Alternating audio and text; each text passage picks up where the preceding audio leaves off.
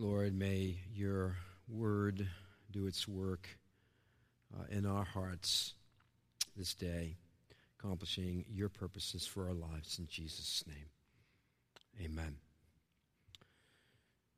In 1933, during the dark days of the Depression, President Franklin D. Roosevelt said in a radio speech, "The only thing we have to fear is fear itself." And I don't know, it seems to me that there's a lot to fear besides fear.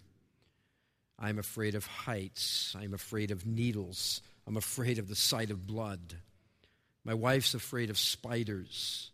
Most people are afraid of public speaking. Some are afraid of snakes. Others are afraid of the dark or the dentist or roller coasters or thunderstorms. I mean, can you imagine a life without fear? Louis Pasteur, well known for his discoveries of the principles of vaccination and pasteurization, is reported to have had such an irrational fear of dirt and infection, he refused to shake hands. President and Mrs. Benjamin Harrison were so intimidated by the newfangled electricity installed in the White House, they didn't dare touch the switches. There were no servants around to turn off the lights. When the Harrisons went to bed, they slept with them on. It's said that the Soviet dictator Joseph Stalin so feared for his safety that his residence in Moscow contained 8 bedrooms. And each night, Stalin chose a bedroom at random to ensure that no one knew exactly where he was sleeping. There seems to be a lot to fear besides fear itself. Layoffs at work, flare-ups in the Middle East, some demented dictator collecting nuclear warheads, terrorist attacks. We fear we might get sued. We fear finishing last. Too much bills left after the money is gone. We fear that the lump we discovered. We fear change. We fear getting older. Will my teenager make it home safely tonight? Will my parents get a divorce? It's been said ordinary children today are more fearful than psychiatric patients were in the 1950s. There are hidden fears that motivate us too. Fear of failure causes many people to never start or try anything that is not completely safe.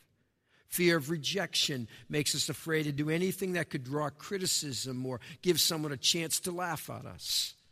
And there's the overall fear of people and what they think of us that often controls our decision-making and affects and controls our lives.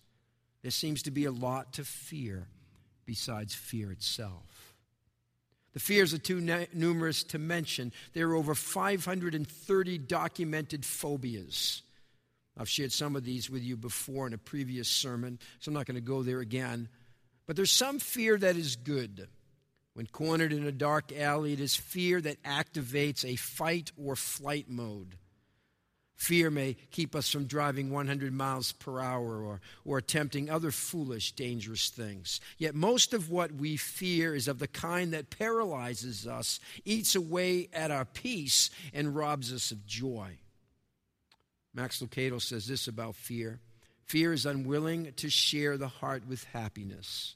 Happiness complies and leaves. Do you ever see the two together? Can one be happy and afraid at the same time? Fear is the big bully in the high school hallway. For all the noise fear makes and room it takes, fear does little good. And we know that fear does little good, yet we all struggle with it.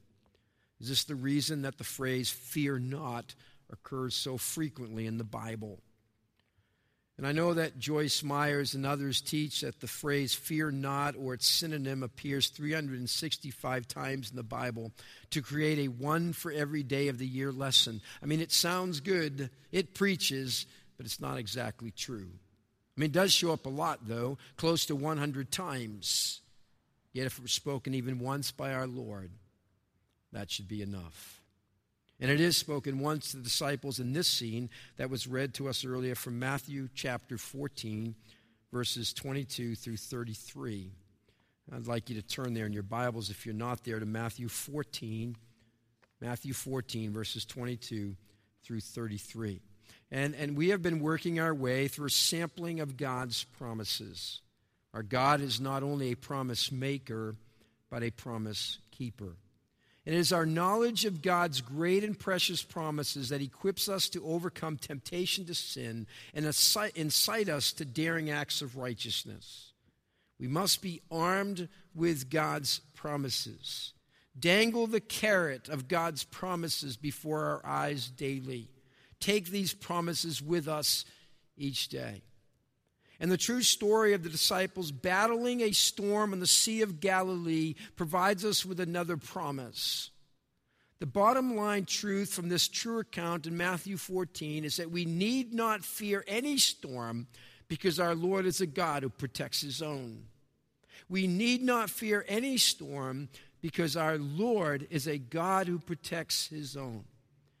And we have his promised presence in the midst of the storm, as we see in this section of Scripture for today.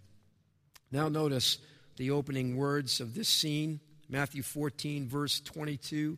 Immediately, we'll see this word a few times in this story. Immediately, verse 22, immediately Jesus made the disciples get into the boat and go on ahead of him to the other side while he dismissed the crowd. Now, did you catch that? Jesus made the disciples get into the boat. Made. The word made is a very strong verb, meaning compelled. Jesus didn't suggest they get into the boat. He commanded them to get into the boat. Now, what is this all about? Well, I need to place this in its context. The popularity of Jesus had reached an all-time high following the miraculous feeding of 5,000 or more, probably more like 10,000 people or more when you include women and children. And if Jesus was about building a physical empire on earth, then this was the time to do it. The fever pitch and excitement was on the rise as the multitude saw the power of one individual. Not only did they observe this man Jesus heal the sick and cast out of demons, but now they were eyewitnesses to Jesus' creating food with his bare hands. They tasted it. The people with their stomachs full were ready to make him king. For many in that day, life consisted of trying to get enough for your next meal. If they could get free food, then that's the kind of king they wanted. Disciples must have felt this was the time to capitalize on his popularity. And what does Jesus do at this critical juncture and pinnacle of his fame? He makes the disciples get into the boat and go on ahead of him while he dismissed the crowd, and it makes no sense. Jesus commands them to get into the boat and go ahead of him, and they did it. This is not incidental to what comes next. For verse 24 says, but the boat was already a considerable distance from land, likely around 3 miles out into the middle. It was buffeted by the waves because the wind was against it. What contrary winds seem to be blowing in your life right now? Here are these guys out in the middle of the lake in the midst of a terrible storm that Jesus sent them into. Why? Did Jesus miscalculate the severity of the storm? Did he not know this storm was coming? Why send them into a storm? Charlie Brown builds a beautiful sandcastle. He works on it for hours. And finally, he's done, so he stands back and he looks at it. It's wonderful. Just as he's seeing how wonderful it is, he's admiring it. A storm comes up and blows over his entire sandcastle. Now he's standing where his beautiful masterpiece was on level sand, saying to himself, I know there's a lesson in this, but I'm not sure what it is.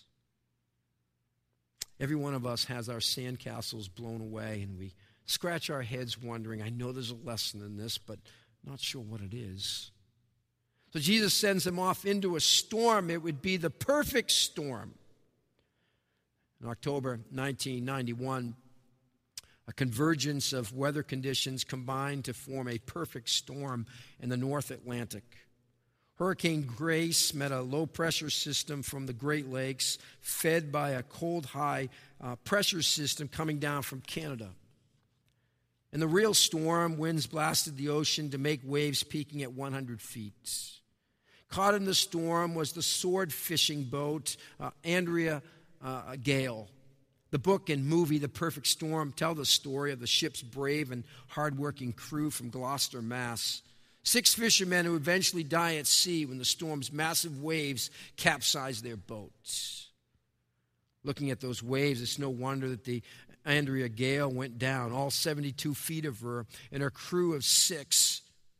Because when the sea's against you, there's not much you can do. How does that saying go? Oh Lord, the sea is so great and my boat is so small. This was a fact not lost when the disciples huddled into that small fishing boat headed for Bethsaida the night the wind grew strong. There they were trying to best that perfect storm, rowing as hard as they could on those oars, heaving and breathless, pulling and straining to keep their heads above water, fighting the elements and perhaps wondering, Jesus, why did you send us out in these conditions? And where are you now that we need you? And you know, you don't have to be a sailor to be in a storm. Haven't we all cried out to God for help like that at some time in our life? And you strain against the oars and the water seems to be rising. You cry out in fear and despair, Jesus, where are you now that I need you? Whether it be in the storms of our personal lives and trials, or in the struggle for justice for all of God's people, we sometimes find ourselves straining at the oars, fearful that we're going under, crying out for that one who alone can calm the seas and command the waves. Oh, Jesus knew the storm was coming. The one who had authority over these disciples had authority over the weather, as we will see at the end of all of this. Jesus was aware they would be battling a storm. It would be the perfect storm to teach some lessons. What are the lessons? Well, lesson number one. When storms hit, a lesson to remember is that even though we may not be able to see Jesus, he sees us. When storms hit, a lesson to remember is that even though we may not be able to see Jesus, he sees us. In Mark's account of this incident, he says in Mark 6:48 of Jesus, he saw the disciples straining at the oars. He sees. And from their perspective, the storm is vicious, the water is raging, and worst of all, no Jesus. At least the last time they faced such a storm, Jesus was in the boat with them. All they had to do was wake him up and he stilled the storm. This time, no Jesus, and they had the only boat, as we're told elsewhere, so it's not likely he's going to show up anytime soon. To make matters worse, they were simply doing what they were told to do. I mean, it's one thing to be in the storm because of our own wrong choices, but it's another matter completely to find yourself in a storm when you're only trying to do the right thing. They are trying to do what Jesus told them to do, but they're not having much success. Obedience brought contrary winds. And this flies in the face, folks, of prosperity theology. They're right in the middle of God's will, in the middle of the lake, in the middle of a storm. They were in a storm because they were doing the will of Christ. As an aside, be real slow and careful to judge someone who's in the storm as though it was the result of their wrongdoing. We draw conclusions and worse, speak those to others as to our take on why so-and-so is going through some trial. The disciples were ordered into the boat. They obeyed and then found themselves in the perfect storm. Mark this down. It is better to be in the storm in God's will than anywhere else out of God's will. So these guys are being battered, tormented, fearing their lives, staying with it for 5 to 6 hours, trying to go 4 miles or so, and they can't do it. And little do they know, they are secure, for Jesus sees. Jesus is watching them. A group of children was lined up for lunch in the cafeteria of a church primary school. At the head of the table was a bowl of juicy apples. The supervising nun wrote a note and placed it next to the apples. Take only one. God is watching. The other end of the table was a large pile of chocolate chip cookies. A child had written a note and put it next to the plate. Take as many as you want. God's watching the apples. Now, while you may think that our Lord has bigger matters to attend than the storm you're in, think again. After all, God watching you and at the same time watching all else that's going on is no problem for God. When storms hit, remember that even though we may not be able to see Jesus, he sees us. That's lesson number one. A second lesson is found in the words of verse 23. After Jesus dismissed them, the crowd, he went up on a mountainside by himself to pray. Lesson number 2, when storms hit, remember that Jesus is praying for you. Lesson number 2, when storms hit, remember that Jesus is praying for you. Where was he when they encountered the storm? While they were trying to hang on for dear life, what was Jesus doing? He was praying. And unless I miss my guess, one of the items on his prayer list was these disciples. We see Jesus in what might rightfully be called the Lord's Prayer in John 17. What was he doing there? Praying for his disciples. He prays for their protection. He prays for their joy. He prays for their sanctification. In Luke 22, Jesus tells Peter that he's prayed for him that his faith may not fail. We're told that Jesus always intercedes for us. Jesus is someone you want on your prayer team. He's praying for us. Our resurrected Lord is praying for us on the storm-tossed seas of life. How comforting is that? Jesus knows right where you are at all times. He sees. And he's praying for you. He prays. I need to get to lesson 3. When storms hit, remember that Jesus will meet us there. When storms hit, remember that Jesus will meet us there. Lesson number 3. He sees, he prays, and he comes to us. Verse 25 tells us what happens next. It took place during the 4th watch of the night, which would be between 3 and 6 a.m. And so the time frame is that they got into the boat and headed out between 6 and 9 p.m., and they had been at this all night. They had to be spent, afraid, anxious, and frustrated. I mean, this is a long time. But Jesus is never late, not even a minute late. And the end of verse 25 says, Jesus went out to them walking on the sea. Don't you love that? Not a lot of splash here, pun intended. Not a lot of fanfare and hoopla. It's simply stated in a matter-of-fact way, Jesus went out to them walking on the sea. The one who made the sea can walk on the sea anytime he chooses. And he knew exactly where they were. They were never out of his sight. It's in the storm that we come to the end of our rope, realizing that if Jesus doesn't show up, we're doomed. And Jesus does show up and wants to come to where you are, the exact boat you're in, and minister to you right there. He doesn't roam the sea trying to find you. Now, Jesus could have calmed the storm from where he was on the mountainside, along the shore, but he came to them in their need so that another lesson could be learned. He comes to them and personally ministers to them. And verse 26 says that when the disciples saw him walking on the lake, they were terrified. That's an understatement. It's a ghost, they said, and cried out in fear. Whoa, the disciples believe in ghosts? Not until now. Whatever fears they already were dealing with, it now reaches another level. Some in the boat might have felt like jumping overboard at this point. Their fears are running away from them now.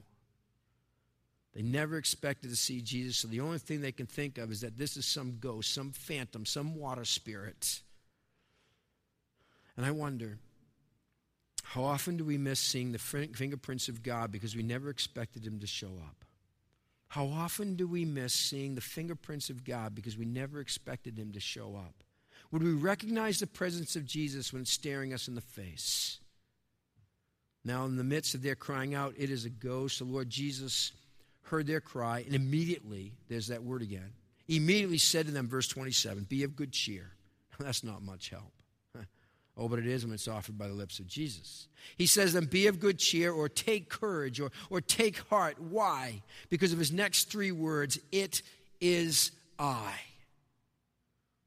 Now, this would have meant a great deal to them, and it should us. Then he says, do not be afraid. Take courage, do not be afraid, are sandwiched around those 3 words, it is I. The meat of these words is the very presence of Jesus. No need to fear because Jesus is near. It is I. It is I. It's a loaded statement.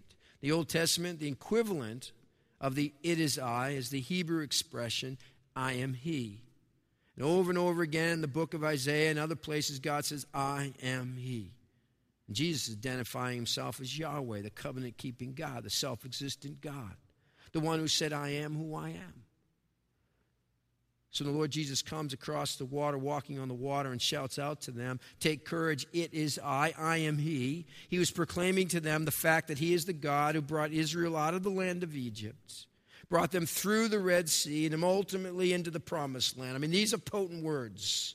Jesus calmed their fears by speaking to them. Take courage, it is I. Don't be afraid. He sees, he prays, and he comes to us. We need not fear any storm because our Lord is a God who protects his own. There's one very important lesson. Lesson number 4. When the storms hit, remember it is there that Jesus deepens our faith. When the storms hit, remember it is there that Jesus deepens our faith. Verse 28. Let me read verse 28. "Lord, if it's you," Peter replied, "tell me to come to you in the water." "Come," he said. Then Peter got down out of the boat, walked on the water, and came to Jesus. Now, you may see this as loudmouth, brash Peter being presumptuous, overconfident, and once again speaking before he thinks. Now, I don't necessarily see it that way. You may think of this as Peter showing off and trying to one-up the rest of the disciples. Maybe, but I don't think so. I mean, no doubt there's an element of impetuosity in his character, and he battled pride like we all do. But he wasn't stupid, and since he was a fisherman by trade, he had spent many hours in the water and in storms. Showing off by getting out of the boat was not the driver here. He had never walked on water before, and not sure he presumed that this would be the time to start. I think what motivated Peter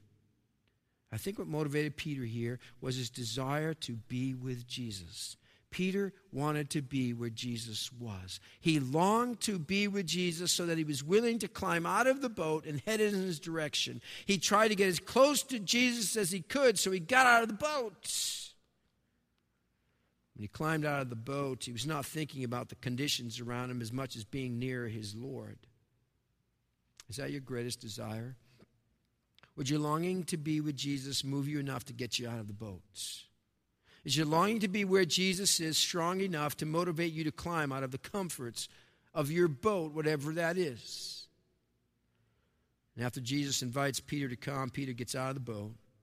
He walks on the water toward Jesus. And at some point, it must have dawned on him what he was doing. This was a little tougher than he first thought. Peter had been in many storms in a boat, but never in a storm out of the boat. And interestingly, Peter's faith was strong enough to get him out of the boat, but not strong enough to stand up to the storm. And fear got the best of Peter, and he began to sink. And look what Peter says at the end of verse 30. Follow along as I read verse 30. "But when he saw the wind, he was afraid," to put it mildly. "And beginning to sink, he cried out." Now, what does he pray as he begins to sink? Well, the end of verse 30 says, follow along. What does he pray here? He's beginning to sink. "O thou great and powerful God that dwellest between the cherubims, the great eternal Trinitarian God, thou who hast redeemed us, you are holy and righteous in all your ways." No, that isn't how he prayed at this moment. Actually, if he prayed that long, his words would have been garbled because he had been sinking in the water all the time. But as he began to sink, it is simply, "Lord, save me." At times like this is the best prayer we can speak. As has been said, he that cannot pray, let him go to sea, and there he will learn. Reminds me of another storm that was raging. The ship was taking in a lot of water. Realizing that his ship was sinking, the captain suddenly called out, "Does anyone here know how to pray?" A man stepped forward and said, "Yes, Captain, I know how to pray." "Good," said the captain, "you pray while the rest of us put on life jackets. We're one short." Sometimes all we can do is pray. And pray, "Lord, save me." It's in the storm where our faith deepens. If you're sinking, Lord, save me. If you're overwhelmed with fear, Lord, save me. If you're in over your head, Lord, save me. When temptation is squeezing you on all sides, Lord, save me. Some of you may be in such a state in your life right now that this is all you need to say to the Lord. You don't need to come to the Lord with many words, all theologically accurate, getting it all to sound just right. You may need to add 3 words to your list of prayers. Lord, save me. And how does Jesus respond to that kind of heartfelt prayer? Verse 31 is instructive. It says, immediately Jesus reached out his hand and caught him. And he says to Peter, "You of little faith, why did you doubt?" Now let me suggest to you that little faith is better than no faith. The Lord can work with our little faith, even faith mixed with doubts. The lesson here is that Jesus wanted to build on Peter's little faith. The storm was perfect to teach all of them some lessons for life. And how does this amazing, true story end? What's the climax of the story? It's not the stilling of the storm, as marvelous as that was. It's found the words of verse 33. Then those who were in the boat worshiped him, saying, truly you are the Son of God. The story builds and builds and builds to this point. It is the crescendo. It is not a parenthesis to what has taken place. It is the culmination. They worshiped him. If the storm you're in or just came through doesn't lead to a greater understanding of who Jesus is and to worship him, then you've come up short. The highest function of the redeemed soul is to worship the Lord Jesus Christ. Why praise him in the storm? We know he sees, he prays.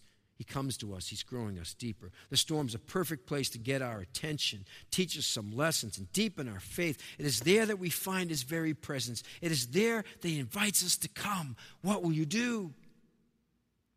And I'm afraid we have so often missed the point of this passage.